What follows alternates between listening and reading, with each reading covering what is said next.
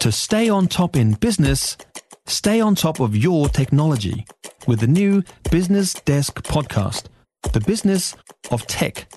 Listen on iHeartRadio or wherever you get your podcasts.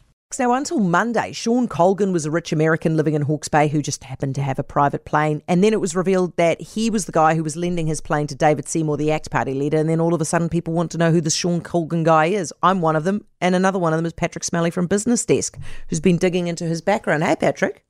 Hi, Heather. All right, tell us what you know. How did he make his money? He made I think, as far as I know, I've only met the guy once, but as far as I know, he made most of his money in gypsum, an important product, the use of which I'm not quite sure about. Pattrick, you use gypsum on your soil if it's too clay, and then you spread the gypsum all over it, and you put 1 kg per 1 square metre, and then it turns it into less clayey stuff. Right. You've obviously had a much more clay-based upbringing than I have. I've had a recent experience. Have you? I've not at this stage needed to use gypsum, but it is possible to become very wealthy trading in gypsum and other minerals. And he made a lot of money in the States doing that. He has been coming to New Zealand for about 40 years. I think the thing that might be the connection with New Zealand in the first place was rowing.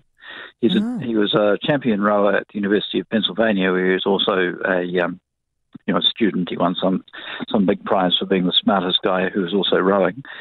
And he's been actually a supporter of and sponsor of the Olympic 8s rowing teams, both men's and women's, who got the gold and the silver at the Tokyo Olympics, whenever those were, 2021. Oh, yeah. Good stuff.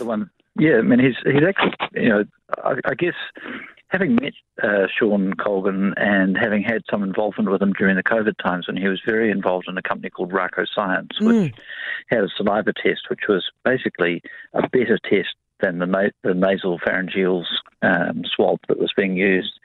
But the Ministry of Health never wanted to hear that, and they basically did what I suspect happens a lot in New Zealand, which is it was a sort of a not invented here kind of response to Raco turning up and suddenly seemed to be able to do a good job. But unlike most New Zealand businesses, which probably would have just kind of gone, oh, well, there's nothing we can do about that, and folded, because he's a wealthy guy and because there are a couple of fairly determined New Zealanders involved, he backed them and continued to back them. The business was successful, and they really took it to the Ministry of Health over that period, basically called them out about the fact, the fact that their decision-making process was unable to cope with the fact that an upstart had come up with a decent test that was actually better and cheaper and less invasive than the most common type of test. And they just didn't give up. Yeah. And it was only really because Sean Colgan was in the background, deep enough pockets to keep that going, and with a determination in the end that, I mean, the one time I met him, he said he likened the process of the Ministry of Health to dealing with Pyongyang, which was perhaps a little unfair, but nonetheless, it got his dander up. And so when people say, who's this rich American? Why do they? What does he know about New Zealand? He's actually lived here for the last 7 years. He's a New Zealand citizen. He is. He's put his money where his mouth is on some interesting investments here, of which that's the only one that I really have any particular knowledge of. Interesting guy. Is ACT going to have to declare this donation? But I don't know how that works. I mean, I was thinking about it.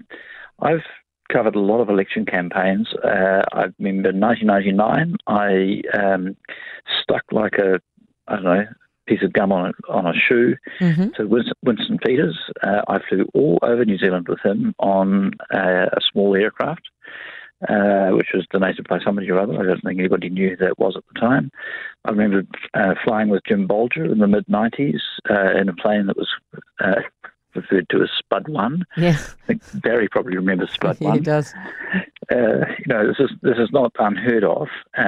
Just exactly how it works in terms of the Electoral Commission process, I'm not 100% sure. That's a problem for David Seymour rather than Sean Colgan. Yeah, too right. I mean, Colgan himself is in El Salvador at the moment. He runs a large charitable foundation as well, and is over there having a look at some sort of prison release program that this foundation supports, which, thought for a fairly benighted sort of activity. Yeah. So anyway, I think it's interesting to, having brushed up against him during COVID and got some sense of where he's coming from. I actually think he's done some good stuff in New Zealand. Yeah, the kind of big money that you want to have in the country. Patrick, thank you for that. Pattrick Smellie of Business Desk. For more from Heather Duplessis Allen Drive, listen live to News Talk ZB from 4 p.m. weekdays or follow the podcast on iHeartRadio. If you enjoyed this podcast, you will love our New Zealand Herald podcast, The Little Things, hosted by me, Francesca Rudkin, and my good friend Louise Airy. We focus on all the little things that you can do to make a positive impact on your life and to cut through the confusion from the health and wellness industry. Join us every Saturday to hear from the experts for all the tips and advice you need. Just search The Little Things on iHeartRadio or wherever you get your podcasts.